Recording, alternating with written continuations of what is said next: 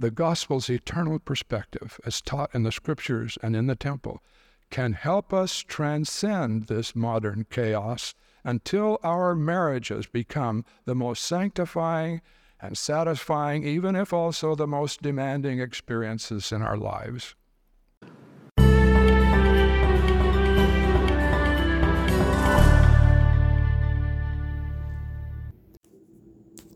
Welcome back to the Humble Jurist Podcast. Today, we are listening to Elder Bruce Hafen. He spoke at the J. Reuben Clark Law Society annual Fireside in 2014.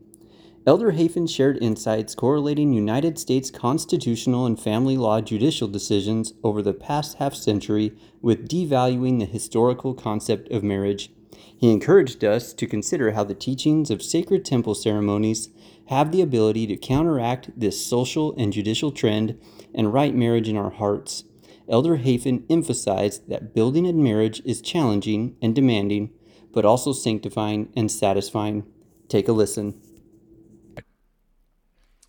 I have two related purposes on my mind tonight. First, I'd like to tell you how I got into the once boring but now almost too dramatic field of family law and what I found there. In this first part, I'll be talking as one lawyer to another, but I hope my footnotes will suggest some more general perspectives. And then second, against that background, I'd like to talk about marriage, including our own marriages and marriage as taught in the temple. In doing that, I realized that many devoted people are not now in the kind of family situation they either desire or deserve. Of course, church doctrine encourages marriage, it discourages divorce, but marrying isn't always under our control, and there are times when divorce is the better choice. Our leaders have taught that despite divorce or being single, no eternal blessing, even celestial glory, will be denied those who are true and faithful. Well, let me go back to the early days of the law school's history for the key conversation that launched me into family law. I was talking to Rex Lee, who was writing something and wanted me to look through, and as he was then the founding dean of the law school, and he would later become the Solicitor General of the United States. He would also become later the president of BYU, but for Rex Lee, university administration would never be as interesting as constitutional law. Well, as Rex and I talked, we thought back over recent constitutional developments at that time. We both cheered that the powerful idea of individual rights had energized the civil rights movement, which was helping the U.S. overcome its embarrassing history of racial discrimination. We also applauded how those same ideas had begun to help the country eradicate discrimination against women. At one point, as we talked, I said to Rex, just a spontaneous question, Rex, do you think the idea of individual rights, which has such a head of steam, will ever develop so much momentum that it will overpower the principles that ought to be balanced against individualism? Rex's brow furrowed a little. What do you mean? He said. Give me an example. So just spontaneously, I said, well, what about children? The law discriminates against children on the basis of age. They can't vote, can't drive a car, can't sign a binding contract. But is that discrimination bad for children or is it good for them? That got me to thinking. I wondered if a children's rights movement would follow the civil rights and women's movement. Spurred by that question, I did some research. And I found that a sometimes reckless children's rights movement was indeed underway, illustrated back then by a state court decision that, in effect, let a teenager essentially divorce her parents. I soon found other examples of excessive individualism. For instance, one law professor argued for a constitutional right of intimate association, urging that the law give the same legal rights to people in any intimate relationship as it then gave to relationships based on marriage and kinship. Some scholars also attacked marriage as a source of oppression against women. Advocates of sexual privacy argued that unmarried cohabitation should be constitutionally equated with marriage. Allowing me to respond to such issues, in 1983, the Michigan Law Review published my article, The Constitutional Status of Marriage, Kinship, and sexual privacy, balancing the individual and social interests. Note some terms from that title: social interests and individual interests. I ran across these terms in what has been called the best-known essay in the history of family law, written by Harvard Law School Dean Roscoe Pound. Pound defined the social interests in family law as society's interest in maintaining marriage as a stable social institution in which parents nurture and teach their children the qualities of character that maintain a stable future society. He distinguished this social interest from what he called the individual interests in domestic relations, noting that, quote, when the legal system recognizes certain individual rights, it does so because society as a whole will benefit thereby, close quote. And then in a key insight, Pound warned that lawyers and judges must compare the individual and social interests, quote, on the same analytical plane, lest the very decision to categorize one claim as individual and the other as social cause us to decide the question in advance in our very way of putting it, close quote. Well, during the last half-century, U.S. courts and legislatures have increasingly neglected what had been obvious to Roscoe Pound about the social interests in marriage and parenting. Primarily through the use of constitutional law categories, many courts and legal scholars came to assume that individual interests were somehow more fundamental or compelling than social interests. As a result, just as Pound had feared, our system has decided many difficult issues of family policy in advance simply by the way we put the question. Individual interests have thus been carried on such a tidal wave of constitutional law that the contemporary mind now sees hardly any social interests in our legal and cultural understanding of marriage and parenting. I know that's a fairly bold statement. Let me try to illustrate. Just one little example. One researcher found that the Supreme Court's cases about marriage prior to about 1970, quote, turned on the importance of marriage to society, but its later cases began to turn on the importance of the relationship to the individual, close quote. And we may never know how much of this change was the result of truly serious policy analysis and how much of it was because constitutional law simply began to preempt family law. Now, it's often hard to tell when the law causes social change and when the law simply reflects social change. I understand that.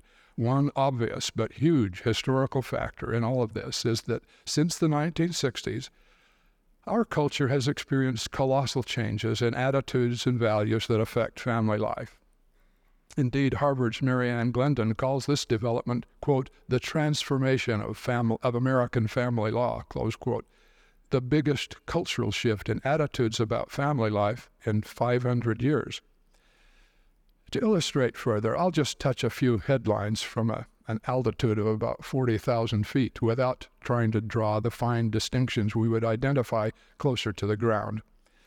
Also, I'll be speaking mostly about U.S. law, but the laws of most developed countries have followed these same trends. In a nutshell, advocates began using the constitutionally charged language of individual rights to challenge laws that were intended to support the interests of children and society in stable family structures. Courts began to accept these arguments despite the fact that the individual rights protections in the U.S. Constitution were originally enacted to protect individuals from the state, not to protect them from people who are not state actors, such as those in their own families. For instance, the courts expanded the parental rights of unwed fathers and gave child custody and adoption rights to unmarried individuals. This uprooted the long-established preference that family law had given, whenever possible, to the formal two-parent biological family. Both experience and the social science research clearly show, and still show, that a home led by married biological parents almost always provides the best child-rearing environment. But over time, the unwed parent cases both contributed to and were influenced by skyrocketing rates of unwed births and unmarried cohabitation. Further, in Roe v. Wade in 1973, the Supreme Court granted individual women the right to choose an abortion, thereby rejecting long-held beliefs in our culture not only about the social interests held by unborn children, but also about the social purposes served by allowing elected legislators to decide collectively about a question as value-laden and sensitive as when does life begin. Also, no-fault divorce was first adopted in California in 1968 and gradually became the law in every state. No-fault significantly changed how people thought about marriage. Under the old divorce laws, married people couldn't just choose to end their marriage. They had to prove spousal misconduct, and lawyers helped them make that case in court, like showing adultery or mental cruelty, and only a judge could determine whether a divorce was justified because he or she represented the state's social interest in the marriage. Now, no-fault divorce started off with worthy goals. It really did. It added irretrievable marriage breakdown, regardless of fault, as an additional basis for divorce, and that simplified divorce actions, and it reduced messy litigation. And in theory, only a judge could decide whether a marriage was indeed beyond repair. But in practice, family court judges simply deferred to the couple and eventually deferred to the partner who wanted the divorce. And so rather than seeing marriage as a social institution, no-fault came to see marriage as an essentially private relationship between adults, terminable at the will of either, without regard to the consequences for children, let alone the effect of divorce on society. And then, before long, judges' doubts about society's right to enforce wedding vows gave married couples the false impression that their personal promises to each other held no great social or moral value. As these new legal assumptions then blended with larger cultural swings, most Americans now no longer see marriage as a relatively permanent social institution. Rather, they see it as a temporary, private source of personal fulfillment. And so, when marriage commitments intrude on personal preferences, people are more likely to just walk away. So today is the age of what somebody called the non-binding commitment, whatever that oxymoron means. Now, talking about no-fault divorce actually leads logically to just a brief comment on gay marriage. Now is not the time for extended discussion of this very difficult and poignant topic. But I do know that only 15 years ago, no country in the world had legally recognized same-gender marriage. So how could the very idea of gay marriage burst upon the international scene when, ironically, the historic concept of marriage had just lost so much public value? Well, the personal autonomy theory, articulated in the first U.S. pro-gay marriage case in 2001, simply extended the same individualistic legal concept that had created no-fault divorce. Let me try to summarize the connection this way. When a court upholds an individual's right to end a marriage, regardless of social consequences, as can happen with no-fault divorce, that same principle may also seem to support an individual's right to start a marriage, regardless of social consequences, as can happen with same-gender marriage. In other words, if man-woman marriage is no longer a big deal for society, but just a matter of individual preference, it's really little wonder that many people would now say of gay marriage, it's no big deal. Let people do whatever they want to. That's what can happen when we lose track of society's interest in marriage and children. We know that God loves all of his children and that we must treat one another with compassion and tolerance, regardless of private conduct that we may or may not understand. But it's a very different matter to endorse or promote that conduct by allowing the appropriation of a legal concept, marriage, whose primary and historic purpose is to further social interests. Consider briefly the stunning effect of these changes on marriage and children during the last 50 years. Just a few highlights. In the U.S., the divorce rate has more than doubled, although it has dipped slightly in recent years. Today, about half of all first marriages end in divorce. About 60% of second marriages do. The U.S. is the world's most divorce-prone country. Today, over 40% of U.S. births are to unmarried parents. In 1960, that number was about 5%. As Elder Dallin H. Oaks noted recently in General Conference, 50% of today's teens consider out-of-wedlock childbearing a worthwhile lifestyle. The percentage of children in single-parent families has increased threefold, from 9% to 26%. The number of unmarried couples has increased by about 15 times, and over half of today's marriages are preceded by unmarried cohabitation. What was abnormal 50 years ago is the new normal. In Scandinavia, 82% of firstborn children are born outside marriage. When Marie and I were living in Germany recently, we sensed among Europeans that in many ways it seems marriage is no more. Marriage is gone away. As a French writer put it, marriage has, quote, lost its magic for young people, who increasingly feel that love is essentially a private matter which leaves no room for the larger society to say anything about their marriage or their children, close quote. Nonetheless, the children of divorced or unwed parents have about 3 times as many serious behavioral, emotional, and developmental problems as children in two-parent families.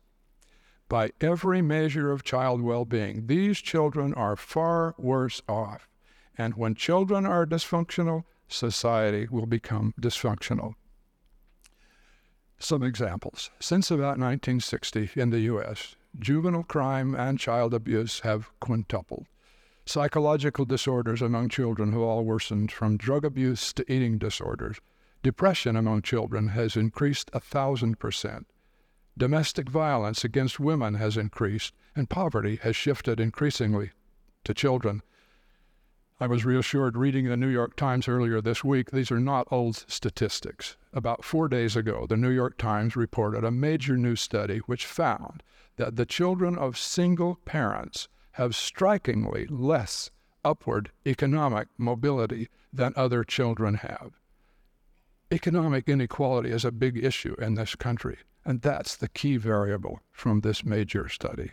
What does it say about these last 50 years and family life? How serious are these problems? Not many years ago, President Gordon B. Hinckley said, quote, "In my judgment, the greatest challenge facing this nation is the problem of the family, brought on by misguided parents and resulting in misguided children. The family is falling apart, not only in America, but now across the world. This is a matter of serious concern. I think," he said, "this is my most serious concern," close quote. Shortly after he said these words, the First Presidency in the 12 gave us the Proclamation on the Family. For a non-religious viewpoint on this same point, consider this indictment from a recent Time magazine article about infidelity among political leaders. Quote, "There is no other single force causing as much measurable hardship and human misery in this country as the collapse of marriage. It hurts children, it reduces mothers' financial security, and it has landed with particular devastation on those who can bear at least the nation's underclass. The poor have uncoupled parenthood from marriage, and the financially secure blast apart their own unions if they aren't having fun anymore," close quote. I know that these complex problems didn't result solely from changes in the law. In many ways, legal changes simply reflected a larger cultural upheaval. However, the inability of our legal and political system to contain the force of individual rights ideas injected into family law has allowed many cultural dikes to break that in better days might have held. Can anything be done to reverse this tide? I don't know. But if anyone can answer that question, it might be those who understand the prophecies that unless the hearts of the parents and the hearts of the children turn toward one another, the earth will be smitten with a curse. Are we already living in the time of that curse? On some days, I think we might be. But even if we are, the gospel's principles provide the long-term remedy.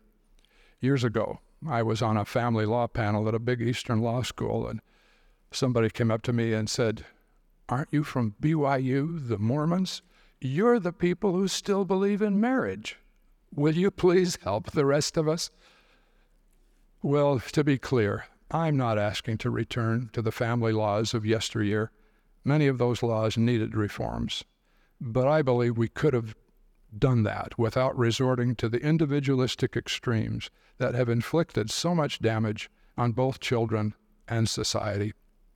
And how do we explain to our children and grandchildren why traditional marriage must be preserved and even revered as we feel the earth moving under our feet and the mainstream threatens to leave the banks of its riverbed? Well, I hope this brief look at legal history might whet your appetite to think more deeply about such family-related questions. And for the sake of our own families, our friends, our own marriages, brothers and sisters, I hope this historical concept will help explain why today's culture no longer understands marriage in the way God intended it. Building a good marriage isn't easy. It isn't supposed to be easy. But when a confused culture confuses you and me about what marriage means, we may give up on ourselves and on each other much too soon. The gospel's eternal perspective, as taught in the scriptures and in the temple, can help us transcend this modern chaos until our marriages become the most sanctifying and satisfying, even if also the most demanding experiences in our lives. Well, what's all this got to do with the temple? Every time we go to the temple, the ordinances reorient us to the natural order of the universe, including the natural order of marriage. Like the ancient mariner, we look to the heavens to get our bearings, and we do that through the temple. As Hugh Nibley once wrote, quote, "The temple is built so as to represent the organizing principles of the universe. It's the school where mortals learn about these things, the knot that ties heaven and earth together," close quote. So the temple has the power to write God's natural laws of marriage and family life into our hearts. Now, we first learn the temple's teachings about marriage in the story of Adam and Eve, the primal story of the temple. Years ago, a friend said to me in a conversation, "If Christ is at the center of the gospel and the temple, why doesn't the temple endowment teach the story of Christ's life? What's all this about Adam and Eve?" As I've thought about his question, I've come to believe that the life of Christ is the story of giving the atonement. The story of Adam and Eve is the story of receiving the atonement, because they were the first people to receive it, amid the sometimes formidable oppositions of mortality. I'd like to invite my wife Marie to share something about Eve's perspective on that opposition.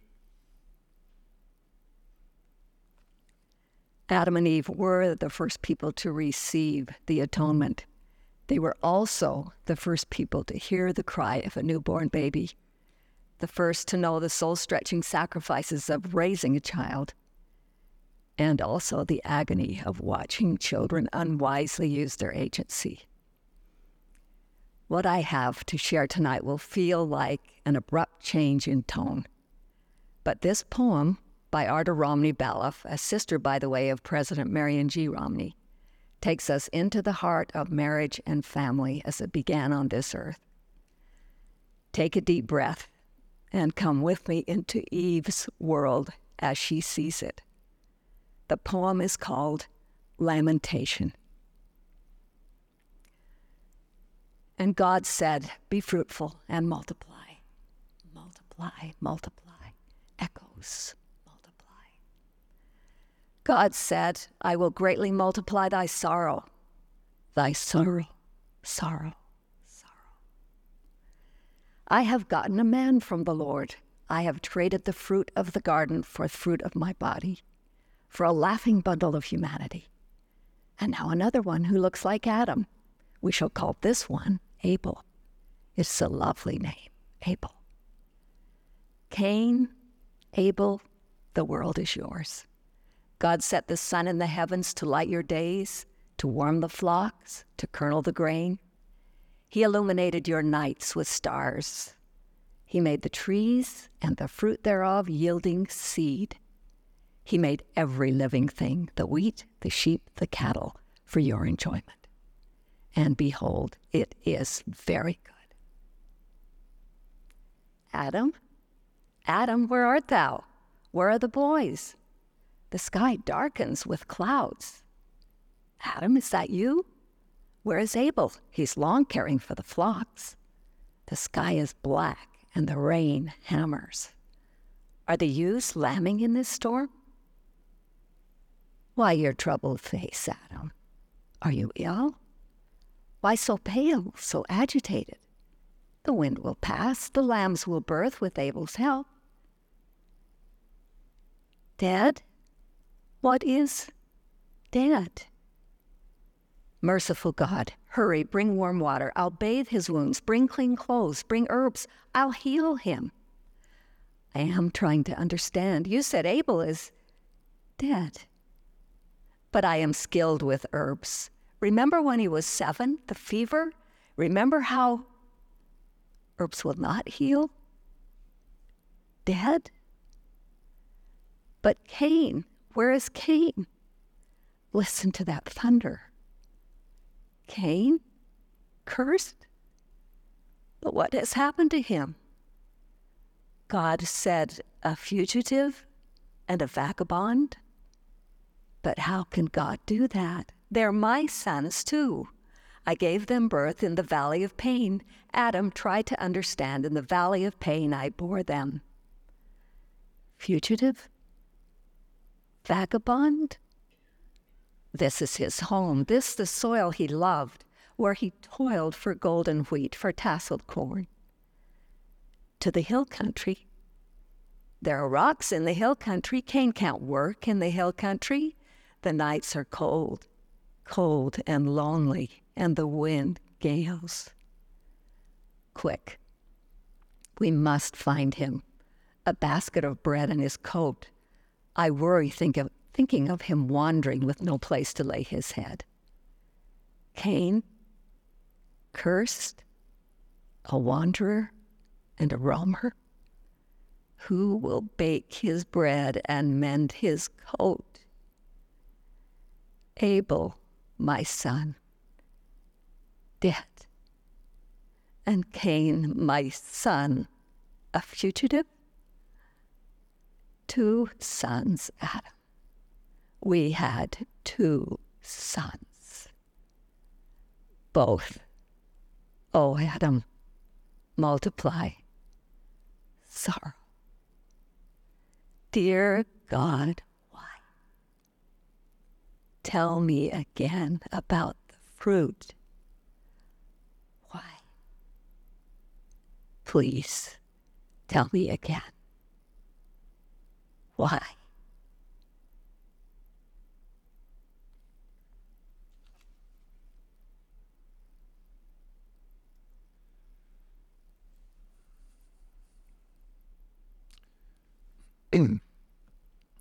Eve, Mother Eve, your sorrow and your faithful questions bring a hush across my heart.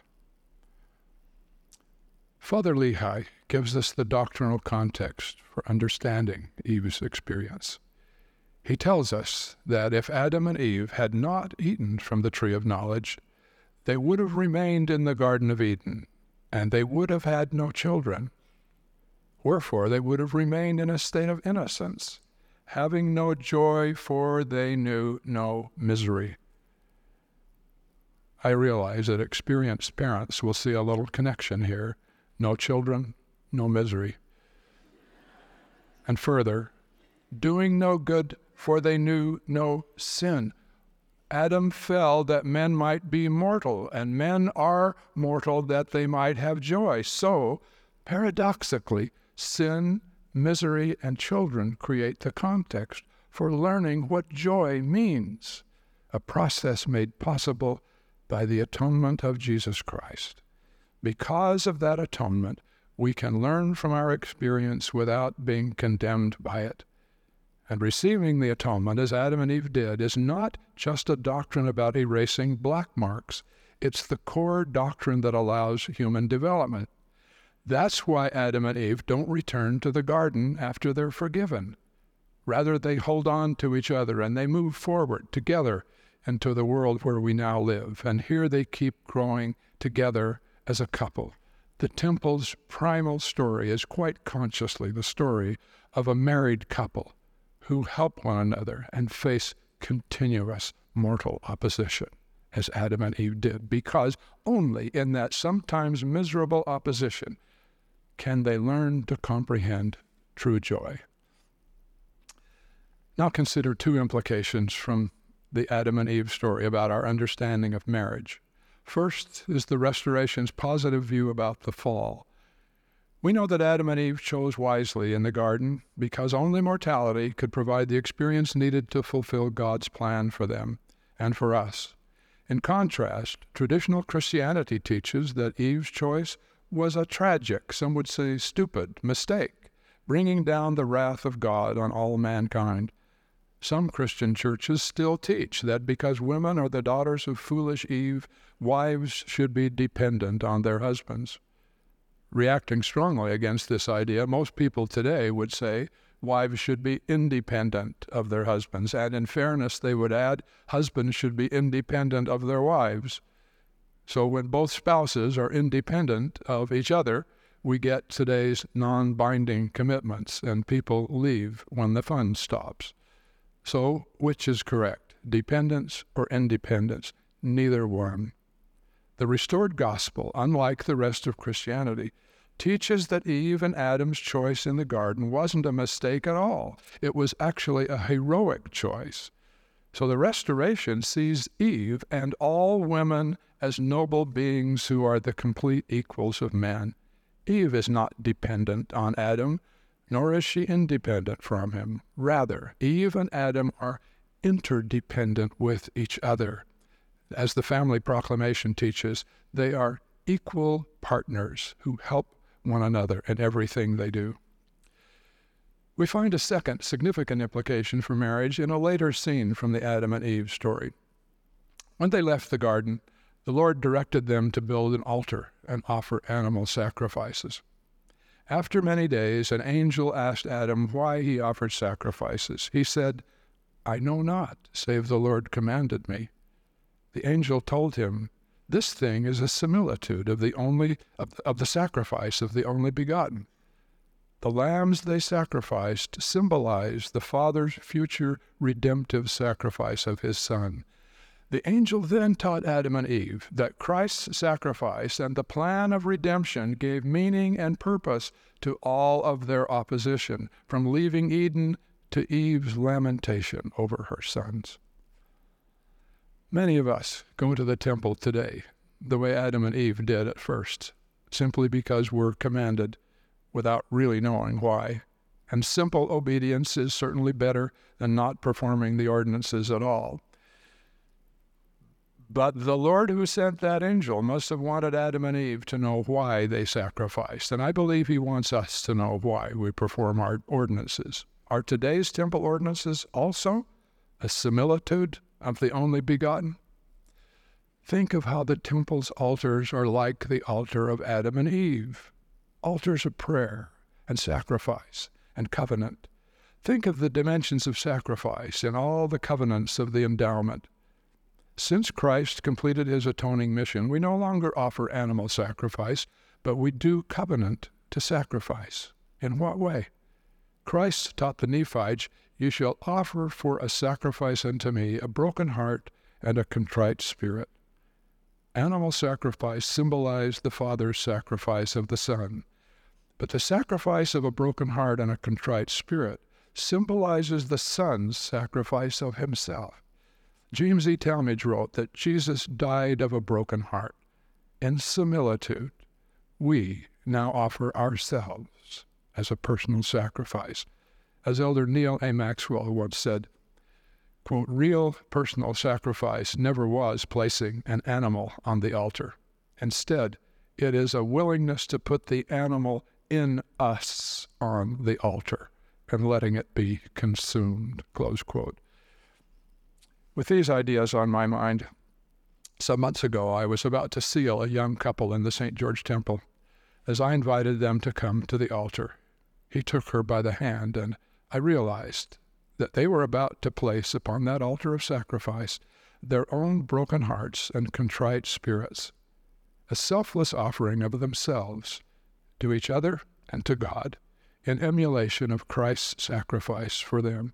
And for what purpose? So that through a lifetime of sacrificing for each other, that is, living as he did, they might become ever more as he is. By trying to live that way every day, they would each come closer to God, which would also bring them closer to each other. And so living the covenants of the sealing ordinance would sanctify not only their marriages, but their hearts and their very lives. Brothers and sisters, this understanding of marriage differs starkly and powerfully from the prevailing view in today's culture.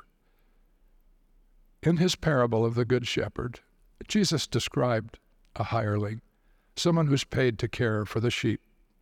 When the wolf comes, he said, the hireling leaveth the sheep and fleeth. Why does the hireling run away? Because, Jesus said, his own the sheep are not. By contrast, he said of himself, I am the good shepherd. I lay down my life for the sheep. Most people today now think of marriage as an informal arrangement between two hirelings. And when a hireling feels threatened by some wolf of trouble, he'll simply flee. If trouble is coming, why should he risk his comfort or convenience, let alone his life?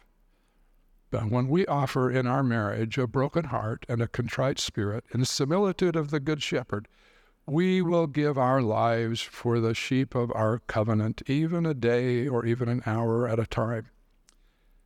That process invites us to take selflessly upon ourselves both the afflictions and the joys of our companion, emulating in our own limited ways how the Savior takes upon himself our afflictions. Be you afflicted in all his afflictions, said the Lord to Peter Whitmer about his missionary companion, Oliver Cowdery. Isaiah echoed that phrase in describing Christ and those he redeems. In all their afflictions he was afflicted, and he carried them all the days of old. Not long ago I asked some temple workers what they thought it would mean to live the life of a broken heart and a contrite spirit in a marriage. That is, to treat one's spouse as Christ himself would treat us. Let me give you some of their answers. One of them said, it means choosing to be kind all the time. Another said, trying to care about someone else's needs more than you do your own. And another, I'll offer not only my heart, but also my arms and my hands. And finally, it's the sacrifice of learning to give up the natural man within me. Another temple worker lost his wife after she had suffered a debilitating illness for several years. After her funeral, he said to me, I thought I knew what love was. We'd had over 50 blessed years together, but only in trying to care for her in these last few years did I discover what love is. By going where he had to go, being afflicted in her afflictions, this man discovered well springs of compassion deep in his own heart that a hireling will never know exists. And the accumulation of such discoveries produces the sanctifying process of becoming like the Good Shepherd by living and giving as he does.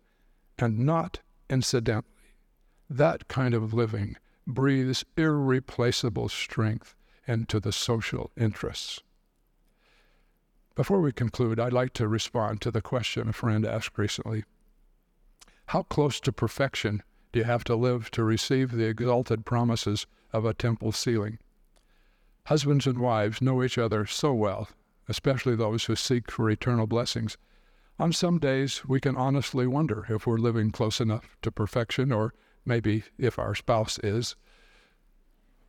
Whichever one of us we wonder about, it can be a hard question. I like the answer given in Moroni's farewell words. If ye shall, number 1, deny yourselves of all ungodliness, and number 2, love God with all your might, mind, and strength, then is his grace sufficient for you, that ye may be perfected in Christ.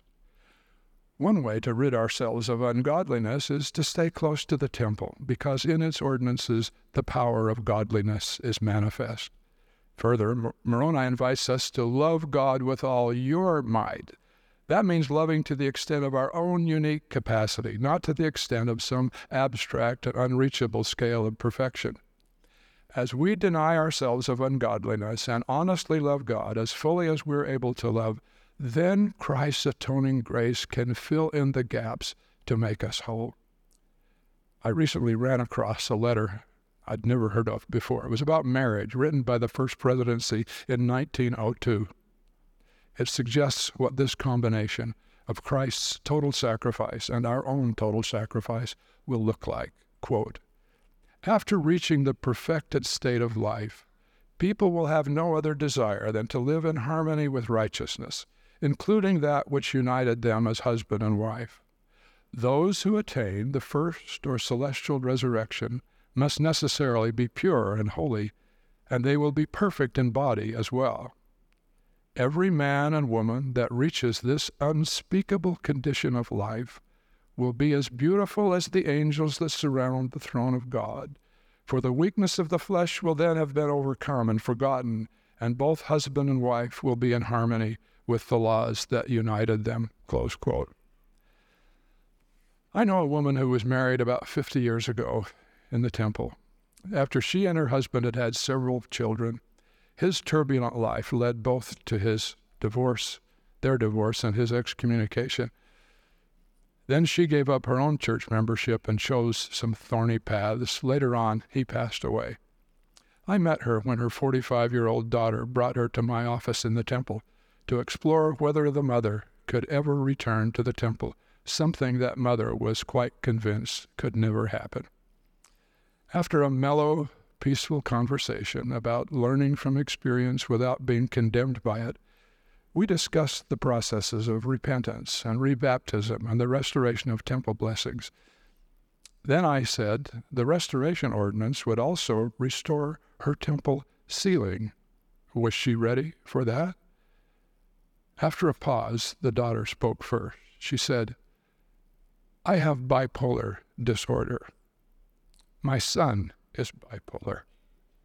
We know a lot more about that disorder than we used to, and we take medications that help. Looking back, I think my father was bipolar, and that influenced so many of the hard things in our family's life. I don't judge him anymore."